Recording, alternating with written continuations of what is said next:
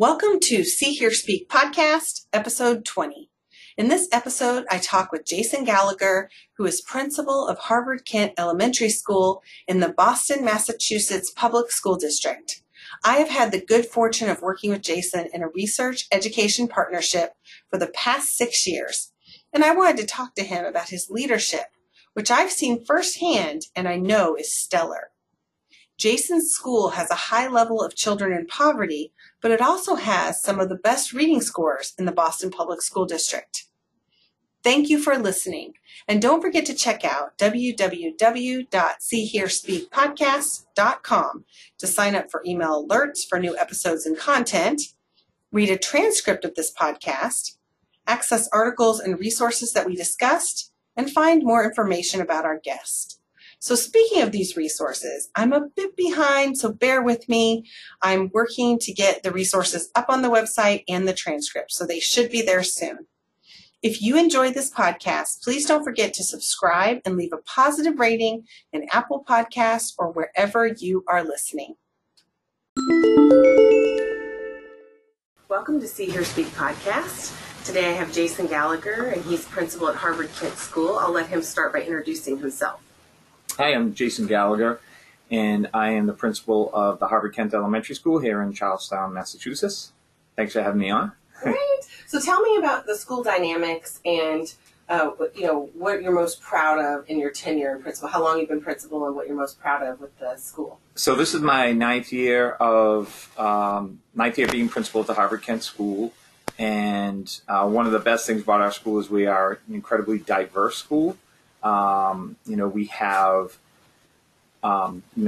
students from every possible subgroup that you can think of, and none of our groups are more than 30% of the school. Our largest population would be our Latino students, is about 29% of our school.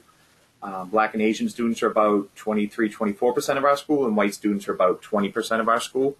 So we have a great mix of kids, and about half our students are English learners. Their native language is something besides English. About a third of our students are it should be under a third. About 30% of our students are students with learning disabilities or other various disabilities. As far as socioeconomic backgrounds, we do have a high number of kids who are considered high need. About 80% are economically disadvantaged. We do have the highest percentage of kids living in public housing of any school in the Boston Public Schools. So we have like a vast array of kids who come from a lot of different backgrounds, but, definitely a lot of kids with a high level of need. But they're a great group of kids, and we love having them, and it's our school's a very active, happy place to be, and I think that we're really proud of making sure that kids feel like they're in a great school, families feel like they're part of a great school, teachers and students feel the same way. So we're really proud that we've been able to build the type of a school where kids are happy, but also that they're doing really well and making really solid growth in their reading and their writing and in their math, and on MCAS and all of the measures that we're asked to measure kids by. What do you say to educators, I imagine you might encounter this, that will say, wow, that school has children who are struggling in many ways. They are living in poverty, and they may have food insecurity and home abuse situations and different things that come with public housing. And so what do you say to educators who maybe are even surprised at some of the good scores that you receive? Yeah, so those are all those facts you talk about, coming from public housing and maybe living in a situation where, families live in paycheck to paycheck or having food insecurities. Those are all things that we have to recognize and realize that they're part of the puzzle of a student, but they don't tell their whole story. So, we recognize the fact that it's important that our kids every day get to school on time to eat breakfast, that we serve them a good lunch, that there's opportunities for them to do different things around, eating healthier foods. And, oftentimes we have a lot of community partners who will, donate things to the school so we can send families home with bags of vegetables, of fruits, or anything we can do that will, support families with eating healthier foods. Those are all things that are important to us. But really, the number one thing we do is provide them with a safe and welcoming school where they can still learn so that they can eventually become college and career ready, so that maybe the trend for the rest of their lives is that they're able to go on to college and get great jobs and move to a situation that's better than their current one. I'm so lucky to get to work with you guys. Yeah, we love having you guys down there. I love being over there. Yeah. It's such an honor to work with you and the kids there. It does strike me that the school is more like a community center. Mm-hmm. How did you intentionally set it up that way with all these partners in the community center? What has that done for the school? Well, we've been real lucky being here in Charlestown. A lot of folks from the community have been really good to us. The MGH IHP, one of those places. The Boys and Girls Club, RSM is a company here in town. The YMCA. We could name all the groups here in Charlestown. They're very good to us, and they recognize the needs that our families have. So when a community partner comes up and says they want to do something to help our kids, I always start with yes, and then we figure something out. And our kind of strict line on that is if it's going to help our kids and our families, then we'll do whatever it takes, right?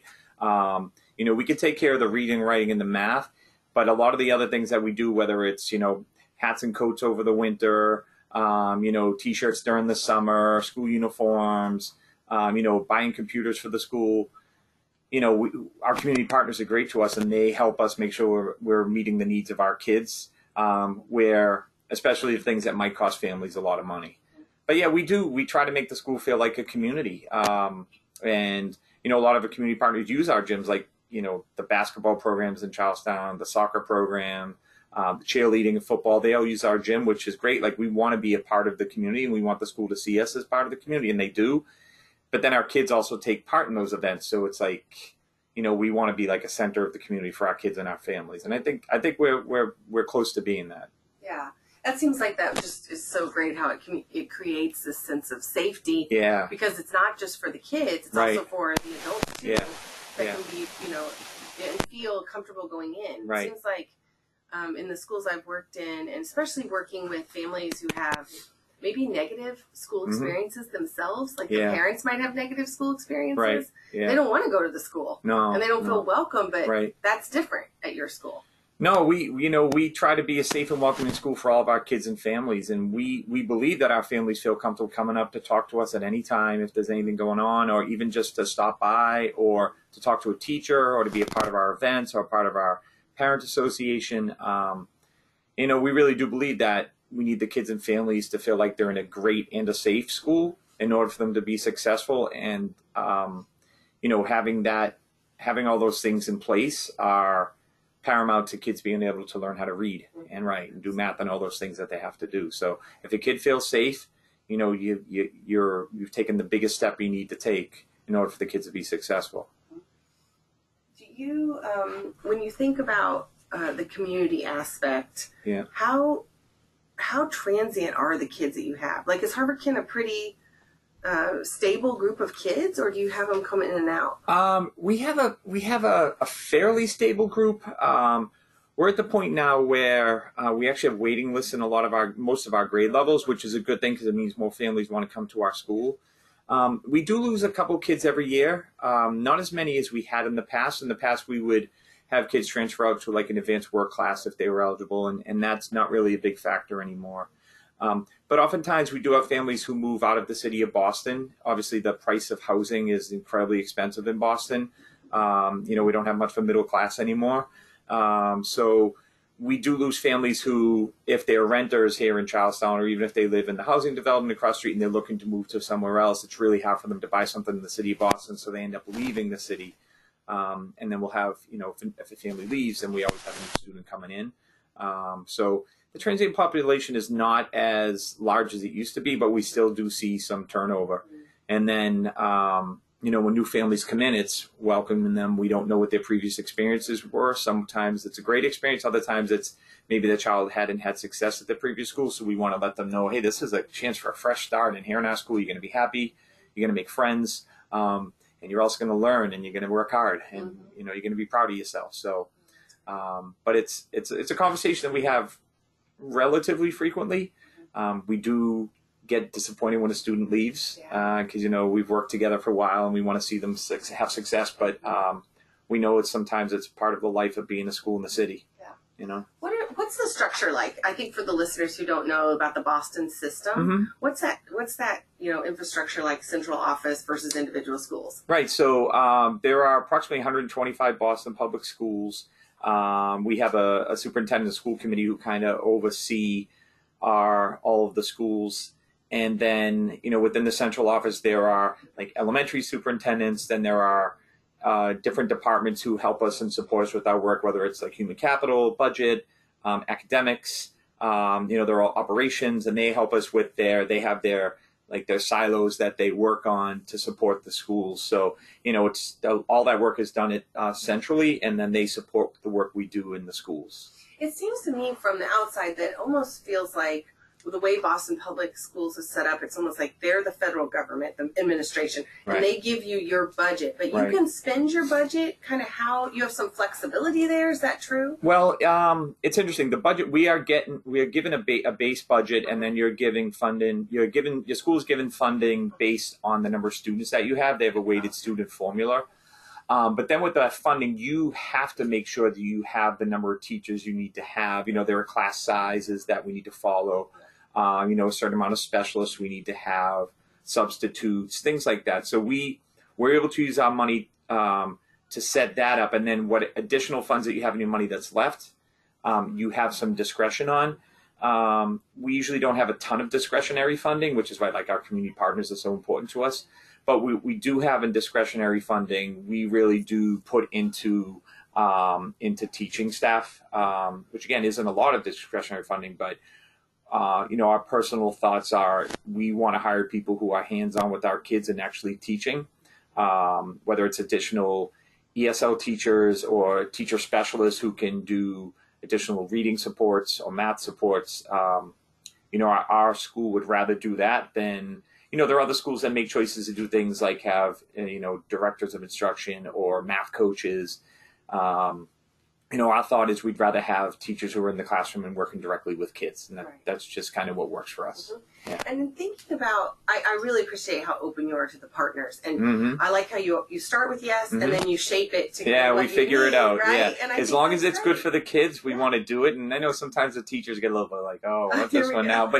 But they know that we bring something in. If it's not good for the kids, we wouldn't do it. Right. And it gives them lots of opportunities to do things that otherwise they would never be able to do. And sometimes it's a crazy, unique idea, and you hear it, and you're like, oh, we can figure this out, right? And then the kids end up loving it. It makes a difference in them coming to school every day and being happy in school and doing something different. But it also matters because they want to be stronger in their reading and in their writing and in their math because they want to be a part of all the great things that are available for them. So, and how do you, if you are describing to your, your parents and your educators and even just your community at BPS, what do you say about our partnership at IHP? How has that been beneficial to the kids? Yeah, it's interesting. That's a good question because when people ask about it, the first thing I say is, I don't know, but if you walk around the school with me, I guarantee you're going to see someone from IHP somewhere here in our building doing something. And, luckily we have, a coordinator who helps us to coordinate a lot of the work, but, everything from supporting us with data, helping us read our data so that we're providing the right interventions to students, to providing our teachers with professional development so they understand the kids who are in front of them and how they're learning language. There are folks from IHP who do things with our nurse, and we're looking at kids, doing like their heights and their weights and their vision screenings, and they're working with kids at recess. So they're down in the gym and they're doing fitness camps with kids, or they're painting birdhouses. I mean, there are so many things that all the students from the IHP are doing that it's pretty amazing, like the breadth of stuff that goes on. And the kids really benefit from a lot because they're doing things that, again, otherwise they wouldn't be able to do. And the teachers like it too, because again, it's different things that they might not have expertise in, but they know our kids benefit from. So there's just so many things going on, and it's been great for our kids. It was interesting. I never thought about this as a byproduct, but I was talking to a nursing student who said that one of the Harvard Kent students said, "Oh, what are you doing?" And he said, "Oh, and it was a male." So I'm, becoming a nurse, and this is what I would do. And he was a Latino male. And the student said, "Maybe I could do that someday." And the student said, "Of course you can." So it almost is like this byproduct too of exposing them to different career opportunities. No, absolutely. And we have. Exposing kids to career is actually really important for us down at the school. It's actually a focus in fourth grade. One of our teachers, Ms. McDonough, does a careers in the community group. And I know they've worked with some folks from the MGH IHP in the past. But when kids get to meet adults or someone older than them who are doing something different, they want to know what's going on. It's like, wait a minute, you're a nurse? Oh, what do I have to do to be a nurse? Like, that sounds like something that I would like to do. I'm good at this. I'm good at that. Those conversations happen all the time down at school, and having the young adults around who can talk to the kids about that makes such a difference. Because, I mean, think about when you're younger, you know what your family does, you know policemen, you know firemen, you know doctors, you know that, but you don't know about all the different careers that are out there unless someone talks to you about them. So exposing kids to all these things is incredibly invaluable. That's great. And now you've been 9 years, and you go to 5th grade. We go to 5th grade, yes. Yeah. So if you know where your students go after 5th grade, or give well, the really exciting news for us is that this current 5th grade class is going to be sticking with us, and we're adding 6th grade for next year. So next year our 5th graders are going nowhere, which is awesome. Yeah, so we're going to have 6th grade for the 2021 school year. Yeah, so we're excited for that. Yeah, we are. So do you hear from some of your old, like, what is it?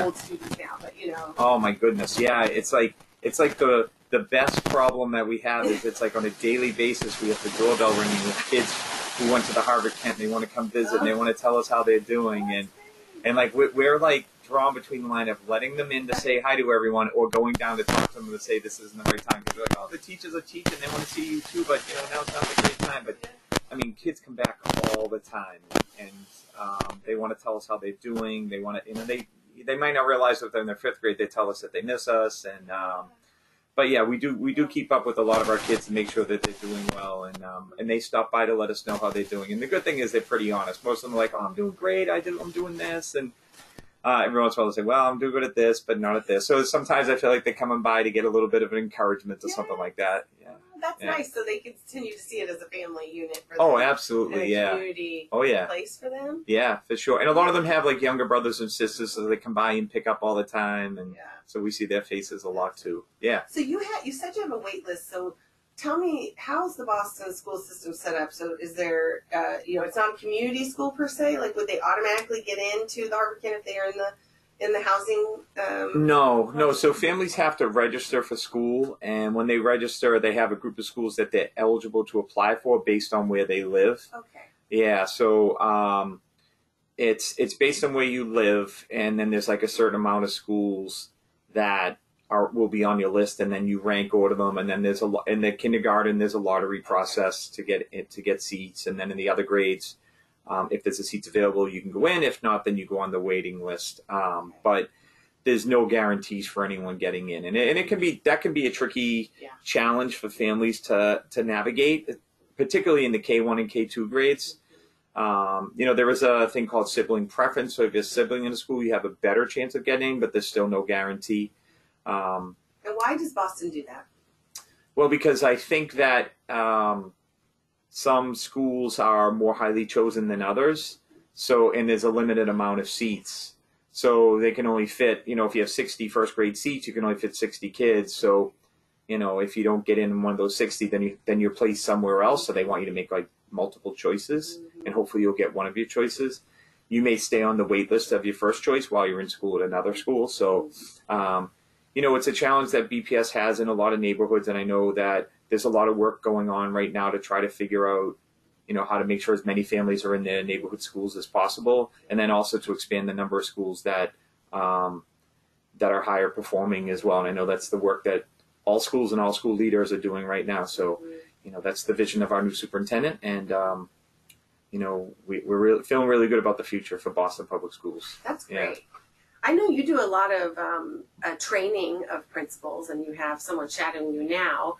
What do you give them as the most helpful advice, or some advice you give them about going into schools that are more, inner city, kind of diverse? Like, what advice do you give them? Yeah, so we've the last few years we've had a fellow from Lynch Leadership, which is a great program over at Boston College that they do in connection with a lot of public charter and Catholic schools. And the first thing that we do when we have our fellows, assigned to us in August is we just talk about kids. Like a lot of conversation about kids. It's getting to know kids.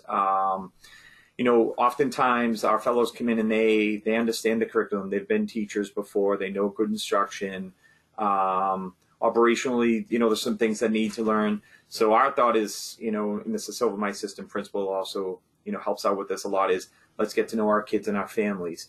Take the time over the first couple of weeks to get to know a bunch of kids' names, learn their strengths so that when things start, maybe kids start having a little bit of trouble with things, their strengths and how to use those strengths to help them come back, right? And generally our fellows do a really good job of that. It's like within a couple of weeks, they have relationships with tons of kids. They've gotten to know a lot of the classrooms, which makes it a lot easier when you're going into classrooms to observe instruction and see students learning. And when you know more about a kid than just their reading level, if you know that they play softball, or that they're a cheerleader, or they love art, or they read books, or this is the music that they like, or they love to dance, or their father does this or their mom does that, the more you know about a kid, the better it is for that student and the more likely they are to be successful because, when you see them, you're talking about more than just school. You're talking about other things and the kids really like that, and we love it too. It's good to be able to know our kids well. Yeah, I think that personal relationship and seeing them as a whole child as opposed to a data point makes it so critical. Yeah. And you're absolutely. Really teaching that, I think, to your fellows. I saw that right away. Yeah. For sure. Mm-hmm. Now, let's be a little shift of topic, but thinking about, the science of reading and how to keep up on all the trends. And now it's been 9 years. I know, obviously, before that you were in education, so you've been there a long time. How do you balance making sure the kids are getting the best instruction, but also just what's happening in the world? It's a good question. And I think that you have to have teachers who how to have that balance in their classrooms. And we have, in my opinion, we have the best group of teachers in the Boston Public Schools. Probably anywhere we have the best group of teachers. And, with everything that's going on in the world, it's important for our school to be a safe place where kids can learn. And teachers know that. Like, if there are things that we have to address, we'll address it. But that doesn't take the place of learning, right? The most important thing that we do is we teach the kids how to read and write and do math and make friends and all those things. But if we leave any of those parts out of the puzzle, then we're not doing right by our kids. So, teachers really know, like, this is something that's going on that we have to address. Well, here's how we'll plan to address it. And then we're going to move on and continue on with our work because this is what we have to do. Like, this is what the parents are expecting from us, and this is what the kids need from us, right? Well, I have to say, working with your teachers, I think they are the best group too. They're amazing. They're amazing. They're open-minded and they're thoughtful, critical in a great way. They're always thinking about the kids first. Yes, they are. And it really shows. It's really so helpful, and I can see why. And they trust each other. Like, they're really close on their teams. Like, they trust each other, and they plan together. They know their kids together. They share a lot of the work together, and then. They're almost like a family. It's like they're so tight together, and they do a lot. They do a lot together. Yeah, I didn't have to hire a single new teacher this year. It was great. Wow, it really is. But next year we will be hiring because we're adding 6th grade, so we have to hire teachers. And that's really nice that they want to stay, and it's because of how they work together. There's no doubt about that. They've set it up so that they are. They have to work hard. Like, our teachers work so hard. Like, they really do. They know that from the second we start school to the second we end, they have to be 100% on the whole time, and they know that, so that when the end of the day comes and that last student has walked home and that bus is gone, they can take that sigh and you can look at them and be like, well, you guys had a great week. They're like, you're exhausted. Like, it's because they work so hard, and they really do. They make me look good. There's no doubt about that. They do. They are well respected by you, and I think that makes a huge difference because you create that environment where their voices are heard. And I think that's so critical. I definitely have seen more two-way communication, right? Because it's not like this is an outside view, but I don't think you tell them what to do. You talk with them. Yeah. And that's really so nice. And most of the time, most of the time they're stronger at instruction. They know what's right for their kids. They know that a lot more than I do. I just want to try to clear a path so there's nothing in the way of them doing their jobs well. And if they need help with something, just to let us know so that we can support them with it. Oftentimes it's like we'll go to a common planning time and I'll start the meeting and then 40 minutes later I haven't said another word and they have everything all planned and done. And it's like, all right, thanks guys. Thanks for making me look good. That's great. Well, and Jason, what's your background? Are you special education background? Yeah. I actually taught at New England Center for Children, working with students with autism. While getting my master's at Simmons. So my teaching experience, I started as a special education teacher. I was a special education teacher in the Boston Public Schools. Then I was a general education teacher.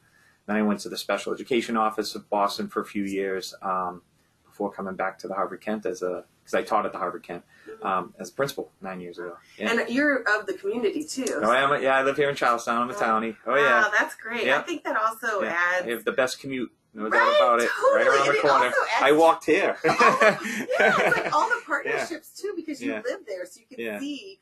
You're not just leaving. You actually are there. You can see the partnerships that matter. I think that's been really helpful with a lot of our Charlestown partners because, we've always been a school here in the community, right? And it's always been a good school.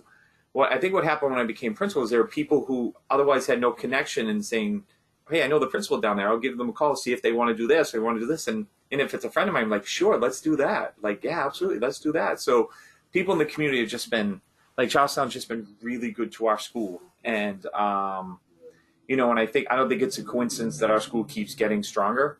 And I think the community is a huge part of that. And how do you think your background as a special educator helps you as a principal? Well, I think what I was taught from the beginning is that teaching's really hard and that you have to know your students to do well. And one of the things about students with disabilities is every single student is different. They might be identified as having the same disability, but it doesn't mean that their needs are the same. So we always looked at it, I've always looked at it as we can never look at kids in whole groups. It's let's look at kids individually, which when you have a bigger school is hard to do, but it's really what our teachers and our staff do. Yes, we might group kids by like needs to provide interventions, but we really know the individual needs of those kids as well. And I think the background in special education was helpful in helping me determine that. Mm-hmm.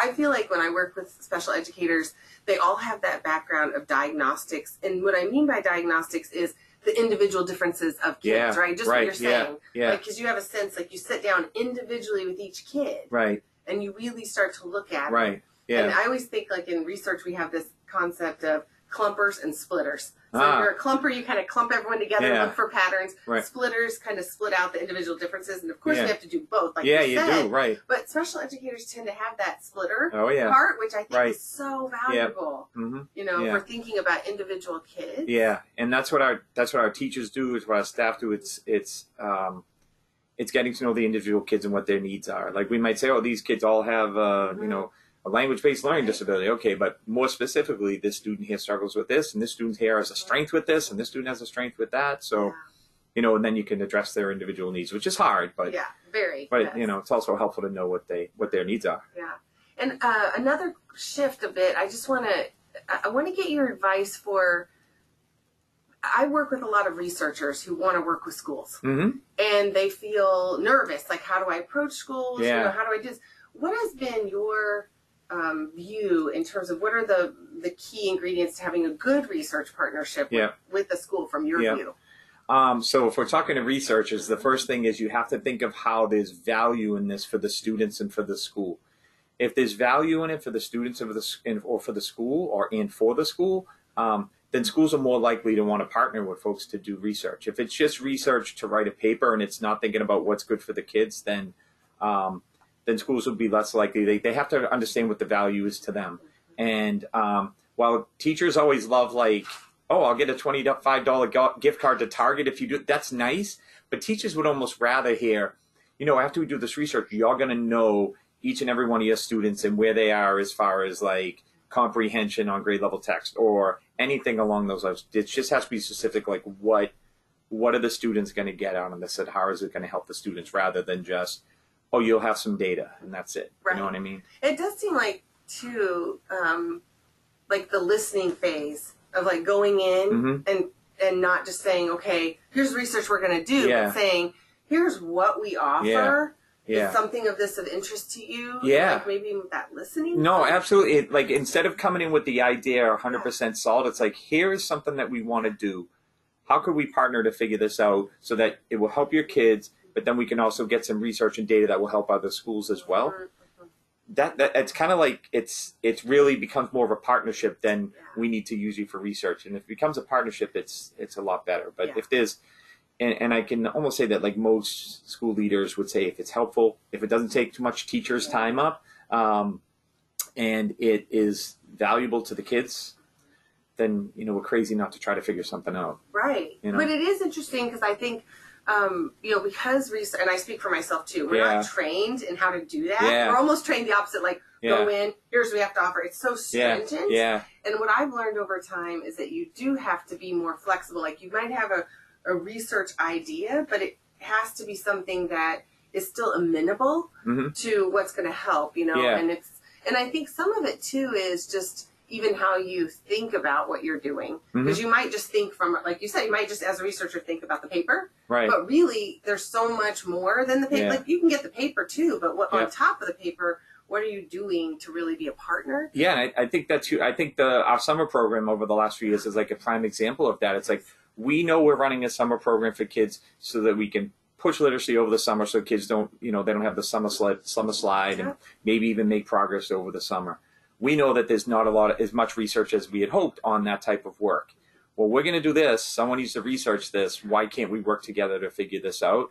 And that's been really a good thing for us over the last few summers, because we have the support of MGH and the IHP folks, and our own teachers are working and doing a lot of instruction. We have some of the grad students in doing instruction and work with kids, and it's a really nice collaboration. But it's definitely a collaboration. In fact, Joanna called yesterday. Don't forget the early proposals are due November 1st. And I'm like, I already have it on the calendar. Right. We're It's that communication part. But I do think that I've appreciated that the Institute also is willing to put some skin in the game. Oh, yeah. Like you mentioned that, they're paying the salary of someone who's the absolutely. Well, it's not ambassador, but is the she's liaison. Like she's the liaison between the school. Diane. Yeah, which makes a huge difference. And I do want. Speaking of Diane, so Diane is an SLP and also has training in literacy. What do you see as a principal is a way that SLPs can really show their value for literacy? Yeah.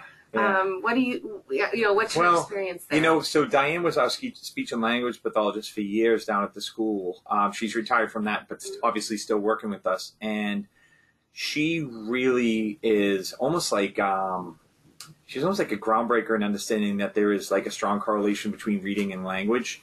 And oftentimes SLPs are stuck in a spot where they have so much testing they have to do, and compliance-based support of kids, like things, he has 30 minutes in his IEP every day, I have to do that, which are all really important things. It's not that they're not, but it's also great if SLPs can see the connection between that and reading. And, in all honesty, it's not something that everyone sees. Right. It's actually almost, I don't want to say it's unique, but the MGH IHP SLPs are more grounded in reading than SLPs from just about anywhere else. Right. They really are, because all of the SLPs here, their first year have to see a child who has a written language difficulty. Right. Regardless. So it's really unique Yeah. that way. And they see a child who has more of the spoken language too, more of the speech sound or early. Yeah. But I think it forces them to see that connection. Even if they want to go into medical field at some point, they have to see that connection. Yep.